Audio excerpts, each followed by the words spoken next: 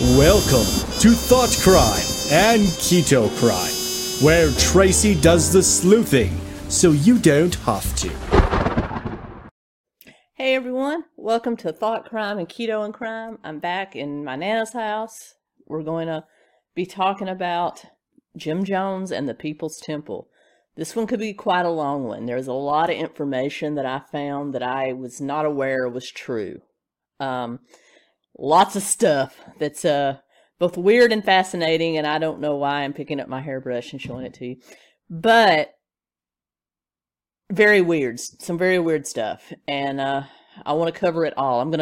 My plan is to cover this in several sections, so there's going to be kind of an introduction and background. Then we're going to go into Jim Jones' childhood, and then I'm going to go into the Indiana years of the People's Temple, and then to the California years of the People's Temple, and then on to actual Guyana. So we probably won't get to the massacre until the very last episode. So if that's the information you're here for, then I highly recommend waiting for the final episode of this series where we will cover that. But if you are like me and want to know the whole story or the rest of the story, like Paul Harvey used to say, I'm really old, that Paul Harvey used to say, then stick around for all the episodes because I found out a lot of really interesting stuff. I even found out that I might have possibly had a cousin in the People's Temple, which is really freaky, but we'll get to that. Anyway, let's get into it, shall we? What was the People's Temple? The People's Temple was, at a glance, a church within first the sort of an independent Pentecostal. Then it became absorbed into the Disciples of Christ, which from what I understand is kind of an offshoot of the Church of Christ, and that they allow instrumental music and some other more liberal progressive things than the Church of Christ does. And then also at one point it was also kind of absorbed into the Assemblies of God, but the Independent Assemblies of God. So we'll get into all that, but it was at glance a church. And then from there, it kind of morphed into a social movement and a political organization. And then from there, we know it became a cult. And I think what we're going to see is that it was always kind of a cult, at least a cult of personality, in the form of its leader, the Reverend Jim Jones, which is going to take up the majority of this video. So it was always kind of a cult of personality, but then it morphed into an actual murderous doomsday type of cult. And of course it ended with probably the still the biggest mass suicide on record. I mean, it even trumps that of the Branch Davidians, and so definitely one that has always captured our curiosity. It was one that I think that if the story had ended a lot sooner than it did, that is if they didn't go to Guyana, or if they went to Guyana and actually did what their original vision was and hadn't gone all winky-dinky and killed everyone, I think we would have been reading about Jim Jones and the People's Temple in today's history books, talking about what a progressive organization they were and how they were leaders in the civil rights movement and the social justice movement, and how they did so much for the integration of some very segregated parts of the country. So I wish it had stopped there. I wish I wasn't even having to make this video, but that's not what happened. So let's get into it. And to start with the People's Temple, we have to start with the birth of its leader. James Jones was born May 13th, 1931 in Crete, Indiana. He was the daughter of Lynetta Jones and James Thurman Jones. Now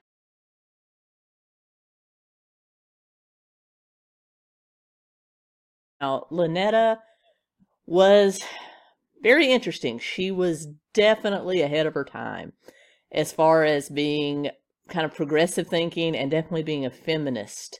We're talking about right in the middle of the Depression era that she kind of grew up and came of age. So it was definitely culturally proper for a young woman to only seek out marriage and family. So definitely more culturally acceptable for a woman to seek out marriage and family. Not that there's anything wrong with that. I think however way you want to go is fine. But it was what women were expected to do, and she did not want to do that. In fact, she very animately, from the time she was a child, declared that I want to have a career, I want to be a businesswoman, I want to be like my stepfather. And her stepfather was a very successful businessman, so she looked up to him, and she wanted to be just like him. So for a long time, she wanted to go to college, she wanted to do exactly the opposite of what the social mores of the time would dictate that she should do. And then her mother died when she was very young, in fact, under the age of 20. And from that point on, she changed her tune. Something turned in her when her mother died. And instead of pursuing a career, pursuing being a business owner, she decided she did want marriage and family. But she was a little bit older by the time she actually started dating. So let me just tell you something about this era. My grandmother got married, and not the grandmother here, but my other grandmother got married during this same time frame that when Lynetta would have been. She was 13. So there was nothing unusual or wrong about people wedding very, very preteen-esque. Not saying that's okay. I'm just saying it was a historical fact, both men and women. So even though she was only in her like mid-20s by the time she decided that she wanted to get married, she was already an old maid by those standards. And the man that she found, the man that showed her interest, that wanted to marry her, was James Thurman Jones, who was 16 years her senior, a World War I veteran, and also partially disabled. He had lung ailments. I really couldn't find anything saying exactly what he had, but I'm going to venture that it was probably COPD or emphysema from smoking, because he was a smoker. So I'm going to venture to say it was that. He drew a very small pension from the Army, very small, and attempted to make it as a farmer in the Crete, Indiana area. And that's where he and Lynetta got married and attempted to make it as a farmer, but again, right in the middle of the Depression era. So think of the movie of Mice and Men, you know, the Dust Bowl. Even though it was Indiana, not Oklahoma, you were still in that same breadbasket of America area. And of course, the farm failed. It was, you know, Lynetta had to pitch in and help because he did have a lung condition, and also he had a little bit of lazy. We're going to get to that. And the farm failed. And so they decided to move to nearby Lynn, Indiana.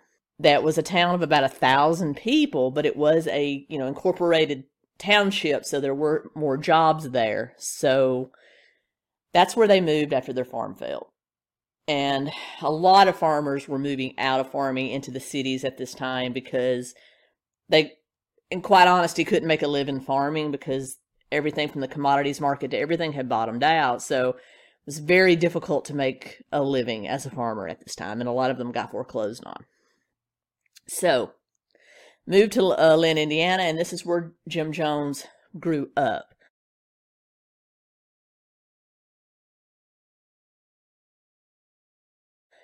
However, once on arriving in Lynn, Indiana, where James Thurman Jones had family, and his family were Quakers, so they were pacifists, and he was kind of the black sheep of the family because he had joined the Army.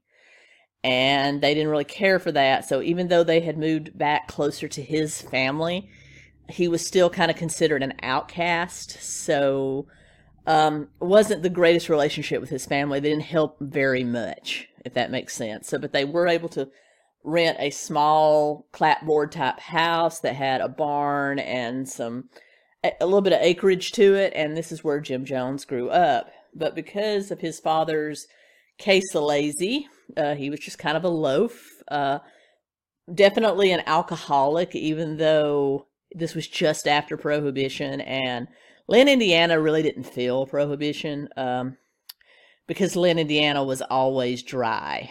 This is a town of 1,000 people with 20 churches in it.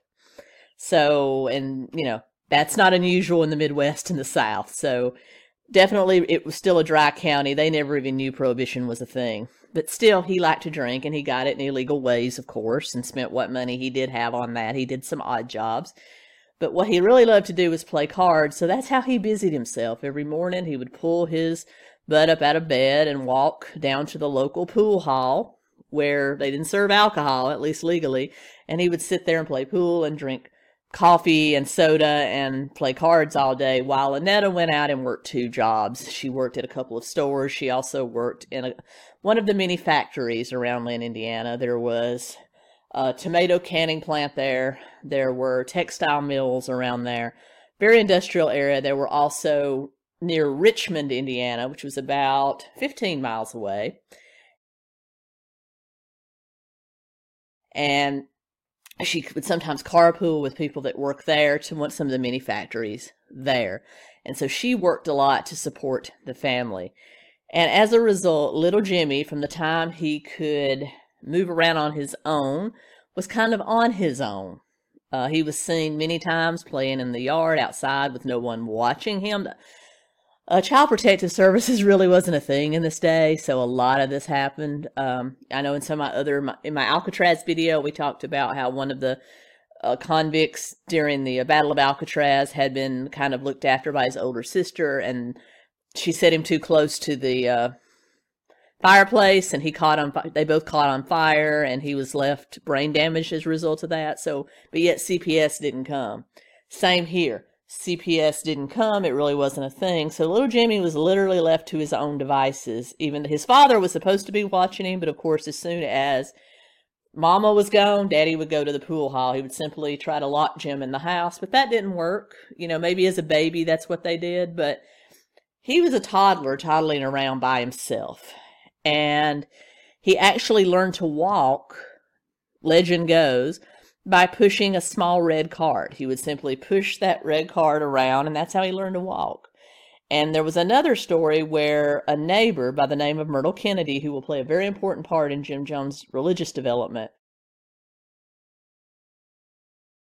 happened to be looking out of her window. She kind of kept an eye on Jimmy because she knew he was out playing by himself, and she would often bring him in the house and clean him up and feed him because he was kind of dirty. She even spotted him a few times with excrement on the back of his pants. I mean, that's how neglected this poor child was. And I don't think Lynetta or James Thurman Jones should have ever had children, and definitely shouldn't have been married. They were definitely a dysfunctional family. And so Myrtle would watch him from her window, and she recalls seeing him playing by the train tracks. She was on her way out of the house to stop him because she was afraid he was going to get hit by the oncoming train. And the oncoming train did zip by him, but the cow catcher caught his little red cart that he always pushed around learning to walk and drug it away. So you had little Jimmy laying there in the dust. His boobie has just been pulled away. So she recounted that. And she said from that moment on, she took him into her home, and he stayed with her when his parents weren't around, which was most of the time. And Jimmy was exposed to Myrtle Kennedy's very extensive beliefs in religion. She was an avid believer of the Bible, a true fundamentalist. She actually exposed him to the Nazarene religion, which is just a mainstream type of Christianity, nothing wild. And that's where she took Jimmy to church with her, and Jimmy started to really get into the Bible. He learned to read from a very young age because of Mrs. Kennedy. She would give him all kinds of books to read, and so he grew up reading the Bible. He read a lot of the classic literature, what was written at that time. And as he got older, always very advanced for his age, he started reading the works of Karl Marx, Stalin, Lenin, Gandhi, and even read Mein Kampf by Adolf Hitler. He's often been quoted as saying he admired the social order of the Third Reich, but did not care for their worldview or the way they treated people, their human rights. But he did admire the order that came during the Third Reich and in Stalinist Russia. not that he cared for their brutality, but that he admired the order and the way that everybody supposedly had everything that they needed. So little Jimmy grew up from a long time reading all kinds of stuff and getting very interested in the economic theory of socialism and communism, which will play a heavy part in his later life. Also, Jimmy was an avid lover of animals. If a stray needed a home, he would pick it up. Dogs, cats, goats. He had a very menagerie out back. They had a little pen out back of the little clapboard house, and he put all kinds of animals in there and would go out and play with them. He would take care of them. He would have funerals for them when they died. I mean, he took care of those animals. He also became pretty obsessed with his appearance.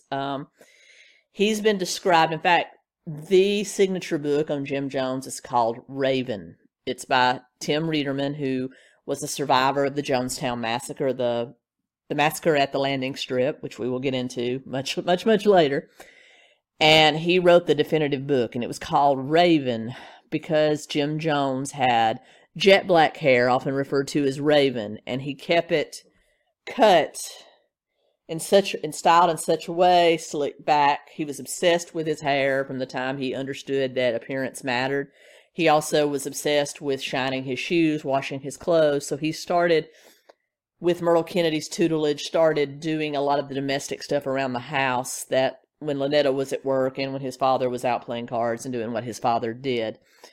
He also, because their family was kind of considered weird, it was very weird that the woman of the house would be earning the living, that the people of Lynn, Indiana kind of snubbed. Plus also his mother cussed like a sailor and drank a little and wasn't a puritanical woman about town. So they were just kind of the outcasts, I guess, aside from the Kennedys and maybe James's family. They didn't really have anyone that they really talked to. So they were kind of the black sheep, and as a result, for a lot of his childhood, Jim didn't have any friends. So he would go to he would go around to different churches. He would go to Myrtle's church. He would go around to other different churches, and really became really obsessed with the Gospel Tabernacle Church, which was on the outskirts of Lynn, and it was the town's only Pentecostal church. All the others in town were basically mainstream Protestant, maybe a Catholic church, but for the most part, mainstream Protestant. Nazarenes, Lutherans, Presbyterians, Episcopals, just the very nice, sit in the pews and sing and listen to the sermon type of Protestantism. But this Gospel Tabernacle was totally different. There was a female pastor, for one thing, which was very unusual for this time period. We're into the, late 30s, early 40s here. Very unusual for that time. And it was a hoot and holler, bench jumping, possibly snake handling type of Pentecostal church. And it wasn't made up of native Lynians or native Indiana residents. It was mostly transplants from Tennessee and Kentucky that went there. So it was definitely a transplant from the hills of the South, the Appalachian. And I'll link my video on Snake Handlers of Appalachia if you want to see that. But that religion, the Pentecostal religion, is very common in the mountainous regions of Appalachia. And a lot of these people that went to this church were from that area in Kentucky and Tennessee. Hillbillies, outcasts, white trash, call whatever you want to call them, any derogatory name you want to call them. That's the type of church that Jimmy really fell in love with. He fell in love with the passion, the jumping, the hooping, the hollering, and Jimmy fell in with the best of them. Even at 10 years old, he was in there jumping around, faking speaking in tongues because he didn't really get it, but he never really got it. He never really did it. He never really believed. We're going to get into that. But he was in there faking, jumping around, pretending to speak in tongues, and he would always catch the crowd's attention because he's a little 10-year-old boy doing all this stuff. And the female preacher took a huge interest in him and started kind of grooming him to be a child preacher. Child preachers are a novelty. There's tons of documentaries out there about children that have been forced into being ministers by their parents, and they just have them put on a performance and they make lots of money. Lots of them. Just Google it. Child preachers. All kinds out there. And it's actually the backstory. If you're a horror fan like me and you like the Children of the Corn series, that's actually Isaac, the creepy kid. That's his backstory. He was forced into being a child preacher and was even fed quicksilver to stun his growth so that he would always be a child preacher. Honestly, Jim Jones' beginning was stuff out of a horror film. I kid you not. But anyway, she was grooming him to be a child preacher and kind of trotting him out at services. Well, both Mrs. Kennedy and his mother, Lynetta, got wind of this.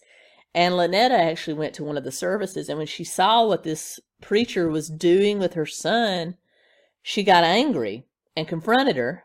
And almost forbade Jimmy not to go back to church, but Jimmy begged. He liked it, so she continued to let him go. But it was at that point that Jimmy started having night terrors, and Jim Jones' lifelong struggle with insomnia began. And he started having night terrors about snakes, which leads me to believe either the story of the serpent in the Bible really got to him, or maybe they were handling snakes when Lynetta wasn't there. But anyway, he started having really bad night terrors, and as a result, Lynetta finally did put her foot down, and little Jimmy was taken out of that church.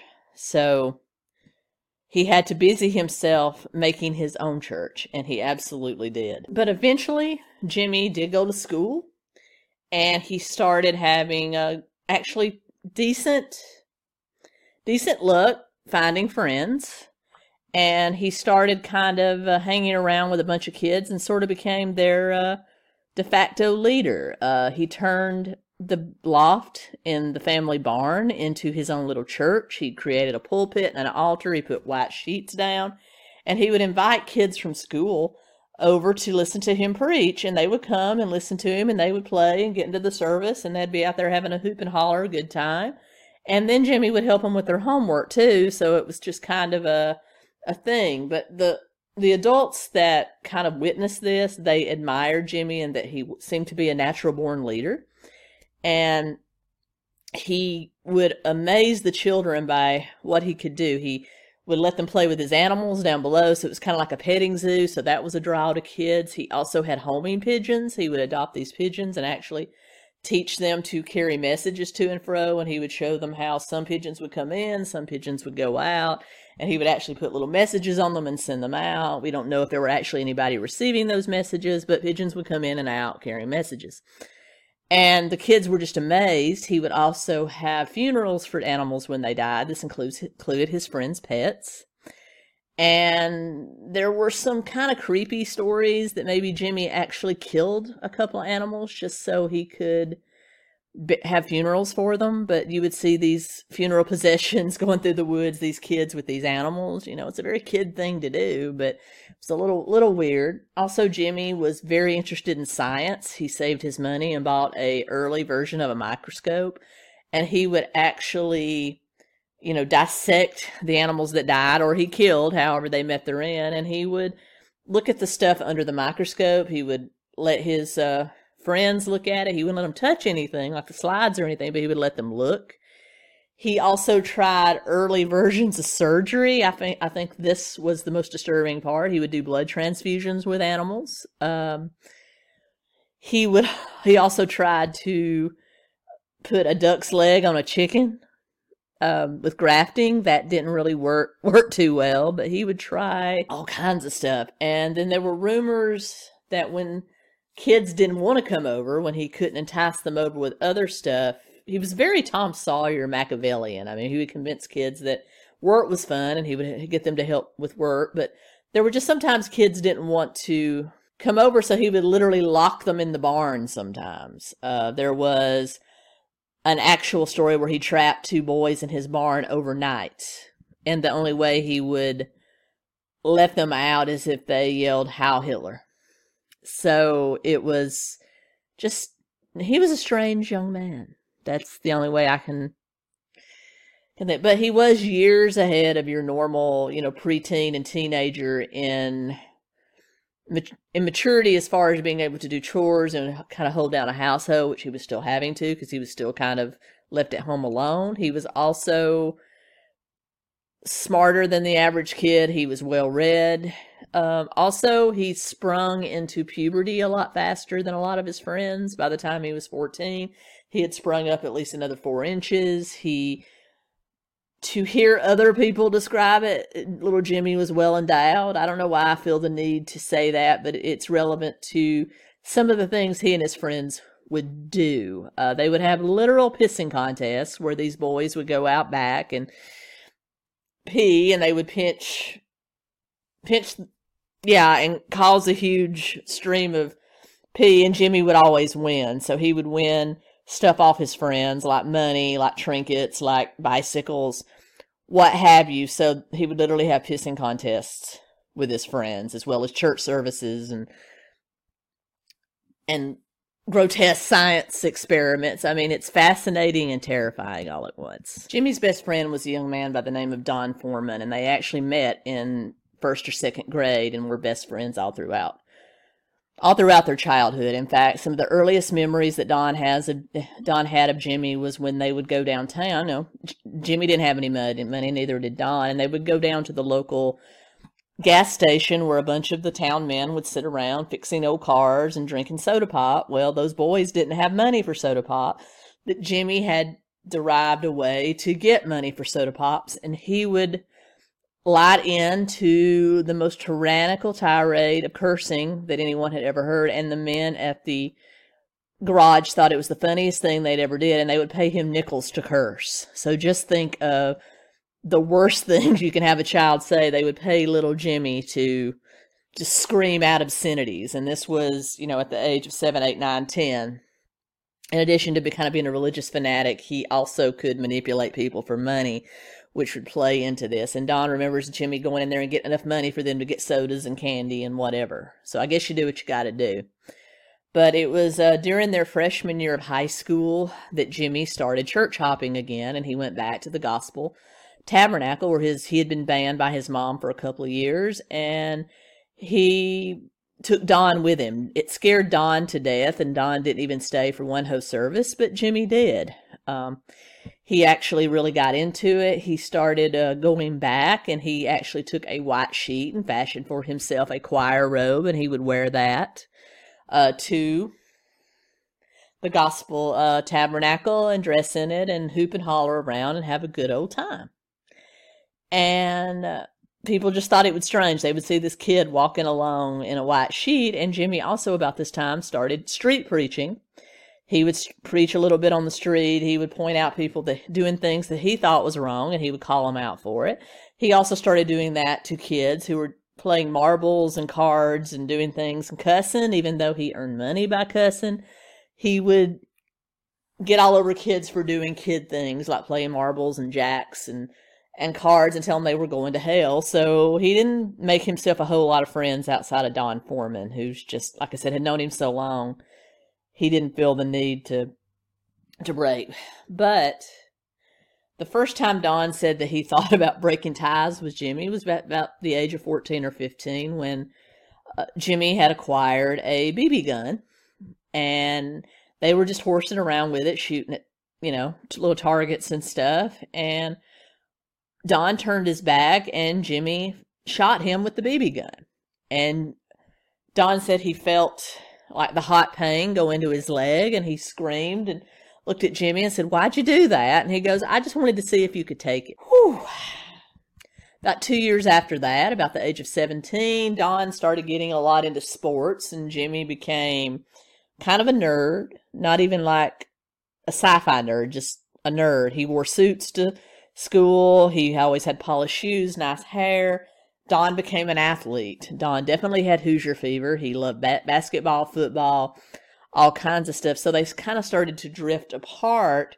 But Don would often take Jimmy fishing and hunting and things like that, so that Jimmy wouldn't be completely alone. Well, one time they were out hunting as teenagers, and they were hunting rabbits, and Don and Jimmy were walking along. Don gave Jimmy a hunting rifle and showed him how to safely carry it, but Jimmy wasn't carrying it safely. When you carry a hunting rifle, you point it down away from anyone's appendages, and you have the safety on, and you walk with it down like that. Well, Jimmy, he didn't know if he had the safety on it or not. He hoped he did.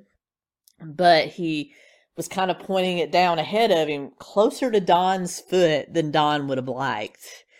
And he actually kept stopping and saying, "Jimmy, carry that gun the way I showed you. Please don't point it at me." And they kept walking, and Jimmy then all of a sudden stopped and started yelling at Don to stop. And Don turned around and kind of went, "You're not the boss of me. Why are you telling me to stop?" And continued to walk, and he heard the gun go off, and then searing hot pain in his foot, Jimmy shot Don in the toe. And at that point, the hunting trip was over. They had to take Don to the doctor. He did not lose his toe, thank goodness, but it was just a graze, but still. We're seeing Jimmy show an affinity for telling people what to do. He didn't like being told no. He didn't like it when people broke from what he thought they should be doing. And he had this bizarre definition of morality and what was right to do. So, yeah, he shot Don. And at that point, that friendship would have been over, but Don's not done yet. Don was truly a loyal young man, as we'll find out. But just like Don, Jimmy had affections for girls. He seemed to gravitate toward the richer families in town. He would try to court the daughters of the doctors and the dentists in town. In fact, he did date the daughter of a local dentist for a little while. Her family seemed to adore him. She would play the piano for Jimmy. They seemed to have a really good repertoire, but they eventually broke up. Don also, dated and had girlfriends. And Jimmy seemed to migrate towards smarter and the richer kids. He didn't really have an affinity for the poorer kids in town or even the black kids. There is a legend that Jimmy brought home the only black boy in town, and his father ordered him out, wouldn't let him come in, then Jimmy left home. That legend is not necessarily true. That's just what it is, a legend. Really, I couldn't find any evidence that Jimmy did that to his father, so I think that was just a popular story, maybe circulated by the People's Temple later on. Not saying Jimmy was racist, but there just wasn't a whole lot of black people in Lynn, Indiana. Lynn, let me tell you about Indiana in the 20s, 30s, 40s. It was the national headquarters of the Ku Klux Klan.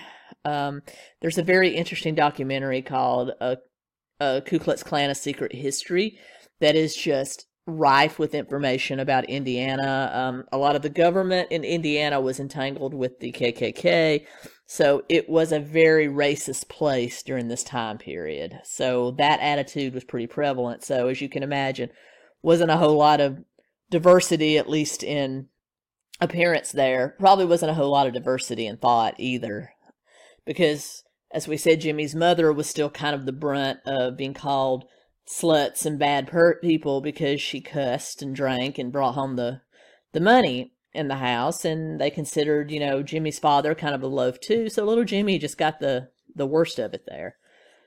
But he did, as I said, date. He did have some normal interactions.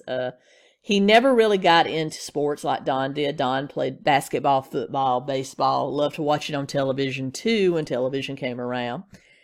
And there was a time where Don actually invited Jimmy out to play basketball with some of his friends, and Jimmy got angry and kind of broke up the game, and Don threatened to beat his butt, and Jimmy basically got in his face, and it was just kind of a bad little incident. From that time point on, Don kind of kept his distance. There was really no further interaction with them outside of school after that incident, and as a result, because Don was a popular kid, Jimmy kind of lost what few friends he did. He became even more of a religious zealot. He, as I said, preached to the kids about no drinking, cards playing, how sports was gateway to violence and the devil and all this stuff. Also, we're talking 1948, 49. Jimmy's parents split up. Lynetta could not take what we believe was probably emotional, even some physical abuse by Jimmy's father, and they left. and moved to the city of Richmond, Indiana, which was a much bigger city with a lot more jobs, easier to find a place to live, that sort of thing, a little more diversity, that sort of thing. And before he left, Jimmy wanted to try to say goodbye to his friend Don. So he invited Don over for supper, and Don rode over on his black Harley Davidson that he had just bought, and Jimmy didn't like the fact that he had a black Harley Davidson. He thought it was the road to the devil and very dangerous, and that Don would die on it. And so he invited Don over, and the two had a very nice conversation. It was time for Don to leave, so he got up to leave, and Jimmy ran after him and said, Don, don't leave. Let's talk. I'm going to talk to you about that motorcycle. I'm scared that you're going to get hurt. And Don says, Jimmy, don't worry about me. You do good in Richmond. We'll see each other later, kind of thing. And Don started to leave. And Jimmy said, no, Don, don't go hang out some more. And Don says, I don't want to hang out anymore. I got to go home. And Jimmy ran after him and ordered him to stop. And Don turned around and said, what? And when he turned around, Jimmy had gotten his father's pistol and was holding it just like that on Don and said, don't leave. And Don says, Jimmy, put that down. You're going to hurt somebody with that. And he goes, if you try to leave, I will shoot you. Well, Don thought he was kidding, and he turned to walk toward his motorcycle, and a shot rang out, and it struck a tree just a couple of feet from Don. Don looked around and realized that Jimmy had not only shot, but he was preparing to shoot again, so he ran into the forest area there next to where the Joneses lived, and kind of stayed hidden until Jimmy disappeared, in which he came back out, jumped on his motorcycle, and went home. And you're probably thinking that's the end of Don and Jimmy's friendship. No. Don. If only I could go back in time and tell you about around the BB incident to be done with Jimmy, but no. So Don goes home. He doesn't tell his parents. That was another thing Don did. He would cover for Jimmy. Even when Jimmy shot him out hunting, Don told his parents that it was an accident. So Jimmy never really got in trouble for any of this. And I think that led into his later on thinking that he was above reproach. So parents divorced. He and his mother moved to Richmond. Jimmy's about 16, 17 at this time. And Jimmy starts working at the hospital there in Richmond as an orderly, in addition to going to the Richmond High School. He would also kept on preaching. He would go to different churches in Richmond. He also started street preaching for money. He would put a blanket down and stand on the streets of Richmond in, poorer neighborhoods, and realized that perhaps African Americans were a little more receptive to street preachers than, richer whites were. So he would go to these neighborhoods, and they would actually pitch him nickels and pennies while he was preaching, and he learned that he could draw a crowd that way, in addition to working at the hospital for money to save for college, because he had decided he wanted to be a lawyer and was studying for that.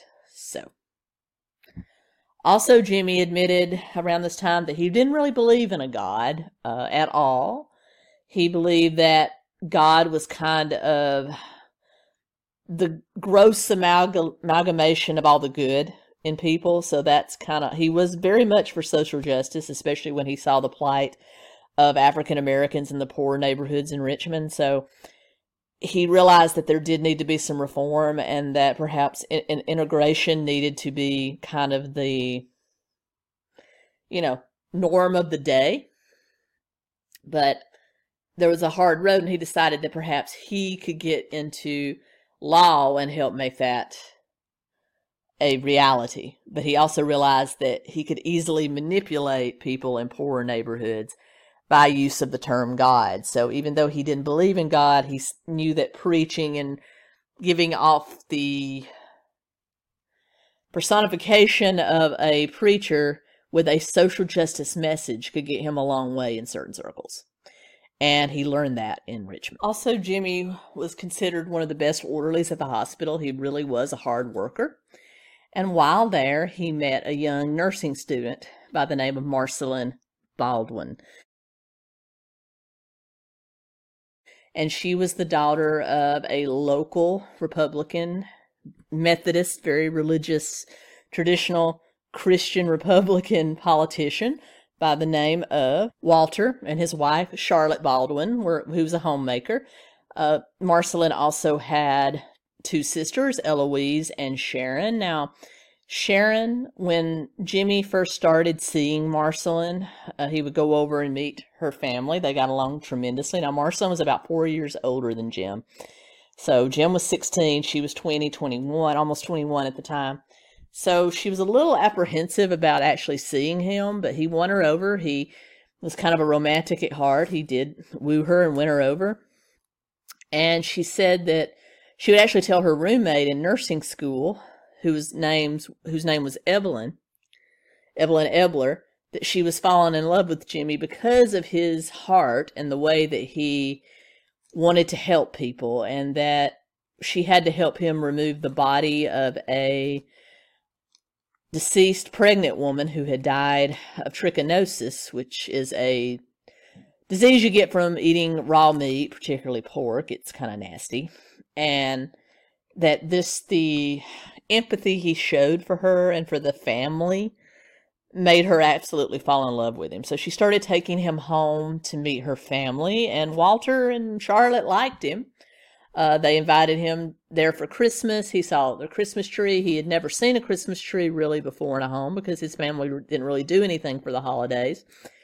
And he did come off as kind of snide when he started kind of chastising the Baldwins about adultery instead of, keeping Christmas about God, even though he didn't really believe in God. But he was trying to put on a good front.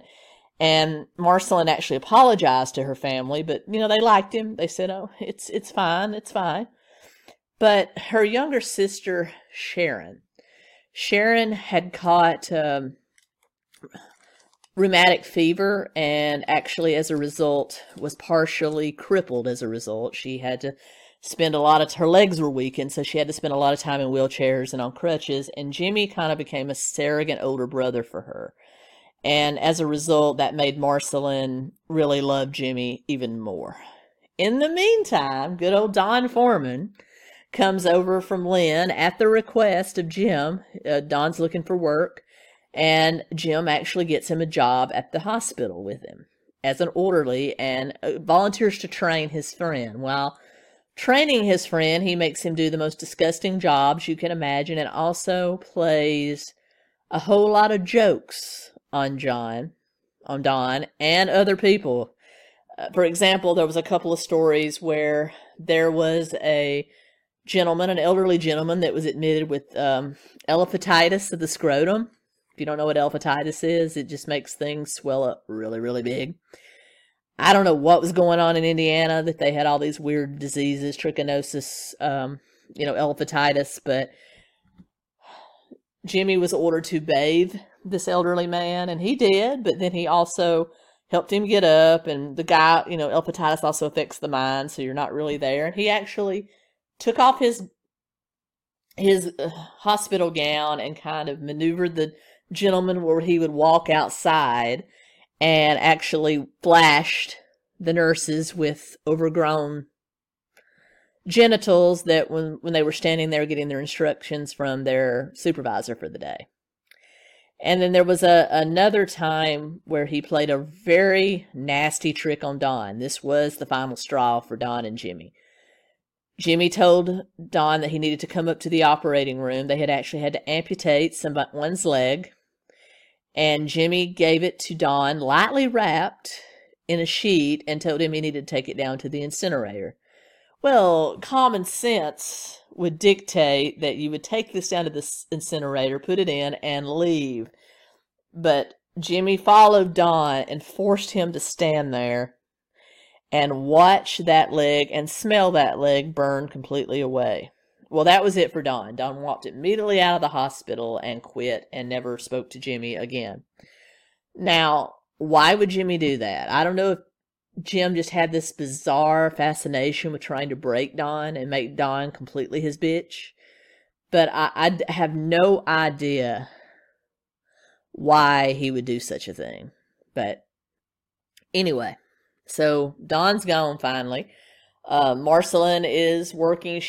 She's a very kind person too. In fact, as a nursing student, they had dorms near the hospital. She lived there with her friend Evelyn, and Jim would let Evelyn go on dates with them. They had a really good relationship as well as a good relationship with her family.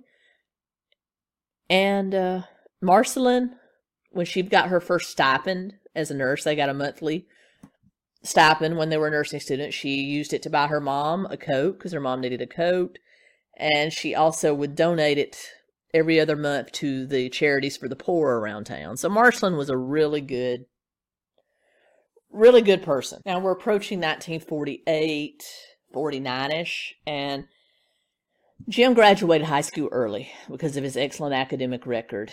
And his plan was to go major in social studies type subjects and go into law and do some humanitarian work for the poor. And Marceline really believed in that. She really ate that up. But she was still a little skeptical about a long-term relationship with him because of the difference in their age. But as I said, Jimmy had befriended her younger sister and was also very kind to Grandma Lamb, who was her mom's mother, who'd come to live with them. And as a result, she realized he's a good guy.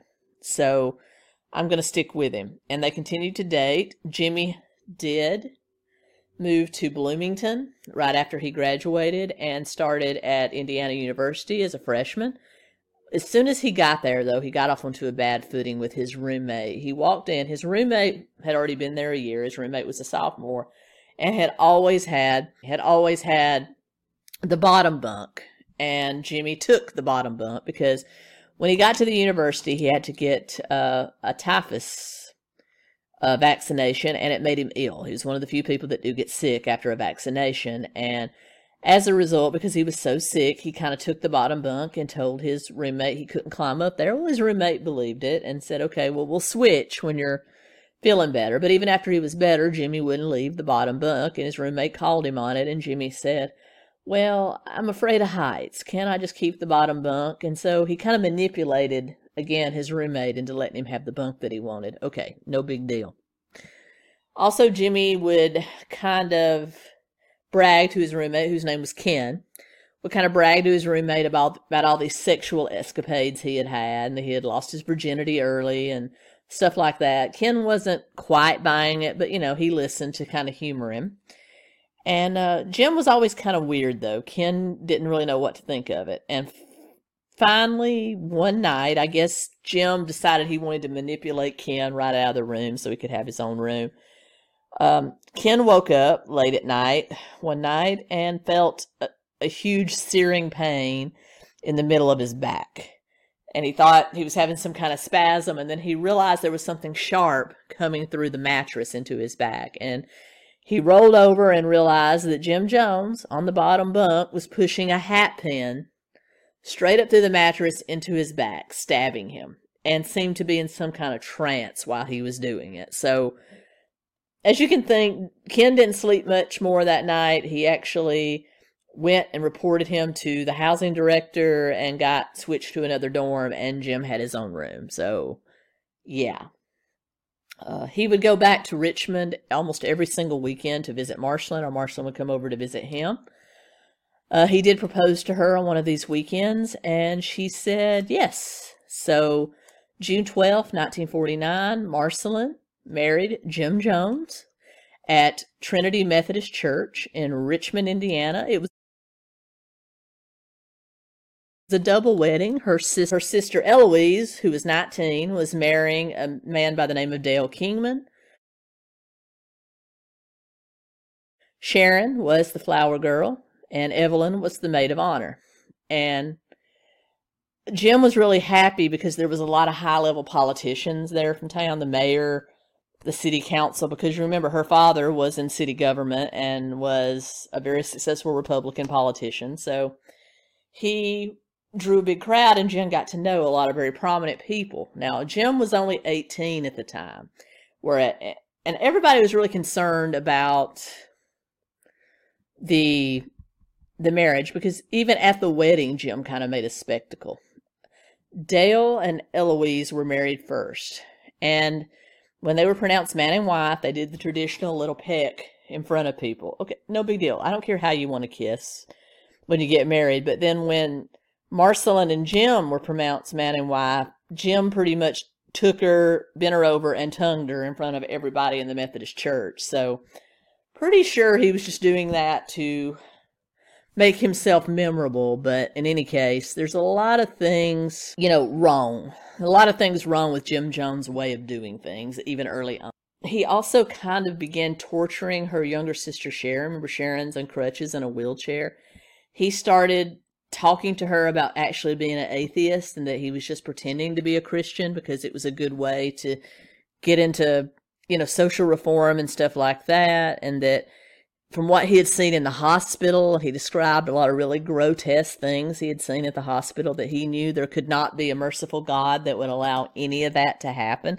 He was telling this to a young 15-year-old girl in a wheelchair. And Sharon actually became kind of scared of Jim. So she started kind of backing up a little bit. And I don't know why Jim was using this young 15-year-old girl as a confidant. Maybe because he was technically closer to her in age than he was to his new wife. And maybe he knew Marceline, who was kind of a spitfire herself, would call him on it. So Marceline and Jim married. They moved to Bloomington so that he can continue his education, and they end up living in a trailer on the outskirts of Bloomington while Marceline works several jobs, so does Jim. And among these odd jobs, Marceline would work some as a nurse. She would also work in a diner. Jim would work in a diner. Jim would work, was kind of a janitor sort of situation, but he also got a job as a nude model at Indiana University. I thought that was pretty interesting. He started to speak to Marceline a lot about the beauty of communism and the socialist system and how it's good to have, everybody provided for the same. I mean, there's a good theory there, I guess, but we know that doesn't always work in reality. But Jim had the idea that it could work, and so he started to talk a lot about it. He also started to talk a lot about communism and his atheism around the Baldwins, around Walter and Charlotte, and they didn't really like it. And so a rift started forming between Jim and his in-laws. And by this time, Sharon Baldwin was absolutely terrified of Jim. She didn't want to be around him. And one time they had kind of a falling out when the Baldwins had come over to visit Marceline, and they kind of left. Well, a couple of weeks later, they were back having a visit, and when they went out to get in their car, Walter discovered the car felt a little funny. It was driving a little funny, so when they got home, they had a mechanic look at it, and the mechanic told them it looked like it had been tampered with, that someone had attempted to cut their brake line. Also, some things in the engine had been tinkering with, and the Baldwins immediately suspected Jim. They didn't know why. They just had a feeling. They didn't really voice their concerns to Marceline, but they really believed that Jim had tampered with their car in an effort to make them get into a car accident. Also, he began to play mind games with Marceline. He had started treating Marceline much like his father had treated his mother. So, that's a cycle. You see people abuse people. That happens. So he started doing this very same thing to Marceline. In fact, the psychological abuse he would put on her reached kind of a breaking point when one morning she was cooking and he was reading the newspaper to her, and he read about a traffic accident that had happened in Richmond that had claimed the life of some students that Marceline had gone to high school with, and started ringing off the names. Well, he inserted the name of one of Marceline's best friends in the list of the dead. And Marceline absolutely broke down. She couldn't believe it. She says, I got to find out about the funeral, blah, blah, blah. And Jim was like, no, I was just kidding. So why would you even do that? Why? That's just cruel. That's just cruel and unusual. It gets more and more bizarre. Jim has kind of become disenfranchised with Indiana University in Bloomington. He wants to move to Indianapolis because his street preaching has kind of reached a crescent, he thinks, in Bloomington. So he thinks he would have a much better opportunity to get into a church and do everything that he wanted to do in Indianapolis. So they decided they would move there and he would attend the Indiana University campus at Indianapolis. In the meantime, one of Marcelin's cousins by the name of Ronnie Baldwin, his mother, he didn't have much of a father to speak of, and his mother got very sick. And so you had this young man that was just kind of couch surfing among relatives. So Jim and Marcelin decided, we'll take him in. We'll take him to Indianapolis with us. We'll just kind of adopt him and raise him. And Marcelin was thrilled because Marcelin wanted to be a mother more than anything. So here was this young boy named Ronnie Baldwin that she could kind of take care of as if he was her own son. So they kind of took him to raise in 1951, and he moved to Indianapolis with Jim. Was finishing up his social science and humanities degree at Indiana University in Indianapolis. They moved into an apartment, and they all worked at a diner that was nearby their apartment, but Jim continued to do his thing about picking up every stray animal that he ever came across. They had dogs, cats, chickens, and even a monkey, a pet capuchin monkey, in this apartment. And their neighbors started to complain, so the landlord evicted them. And they ended up moving to a house after they found the monkey dead. Somebody was out to get them and their monkey, and they poisoned this poor monkey. I've read that it was an actual chimpanzee, an ape. I've also read it was a capuchin monkey. We're going to go with monkey because I really hope he didn't actually have a chimp. Because if a chimps can be deadly when they get to be like grown, so I'm hoping he didn't do that. So we're going to go with monkey. But the chimp or the capuchin monkey was poisoned by a neighbor, and that was the last straw. Landlord evicted them. They moved to a house, and they bought another capuchin monkey. Well, they were still working a lot of jobs. They worked at the same diner. They worked a lot of odd jobs. They spoiled Ronnie rotten. Ronnie got tap dance lessons. Ronnie got put in every little league sport that he could possibly want. He got new clothes. He was loving life, but Jim and Marcelin would go without so that Ronnie could have. And they also expected him to take care of the animals. Well, Ronnie actually wasn't much of an animal person, so he didn't like doing it. He did it kind of begrudgingly, but they would punish him when he didn't do it correctly, and he would tell them, I really don't like these animals. They scare me. I don't want to be around them.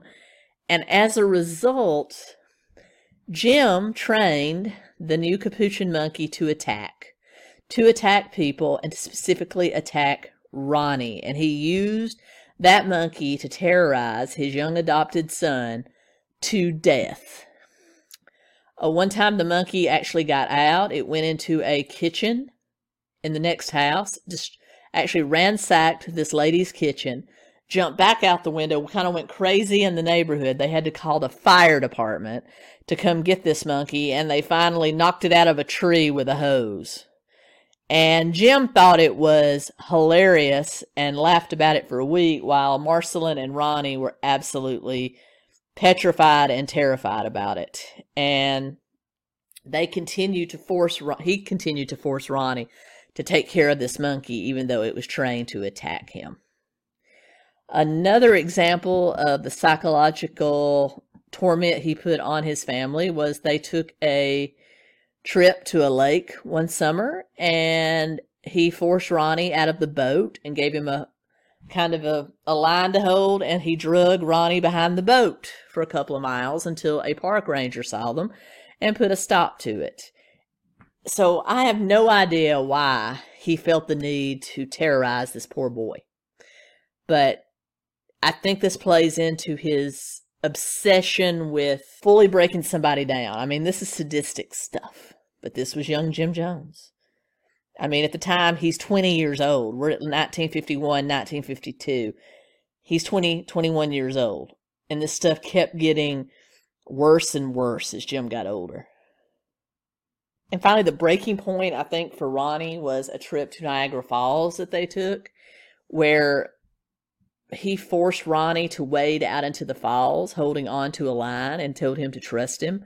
And he actually forced this boy to wade out into the rapids. I mean, he did pull him back, just like he said he would do, but Ronnie was petrified.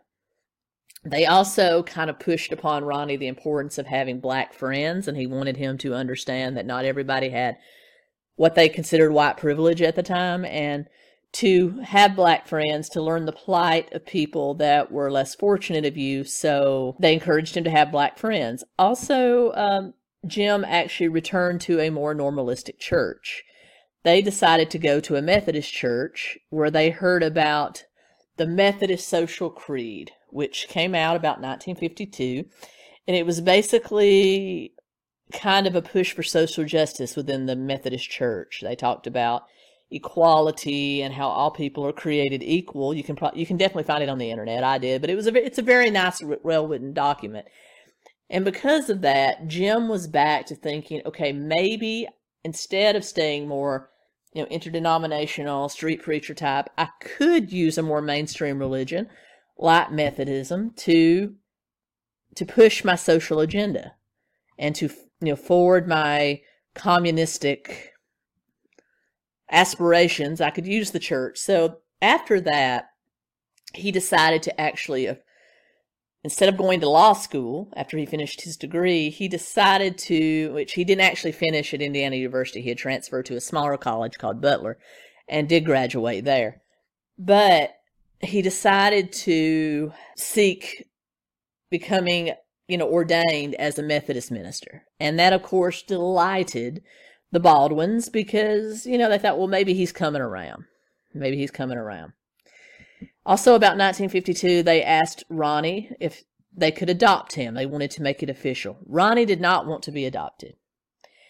Jim's like, but I've been your father. She's been your mother. We've sacrificed so much for you. Why wouldn't you want to be our son? Now, Jim, like I said, is only 22 by this time. So Ronnie's 14, 15. He's not much older than this boy he wants to adopt. And Ronnie goes, no, this was only, I stayed with you until my mom's back on her feet situation. I have a mom. I have a younger sibling. I want to go back to my family.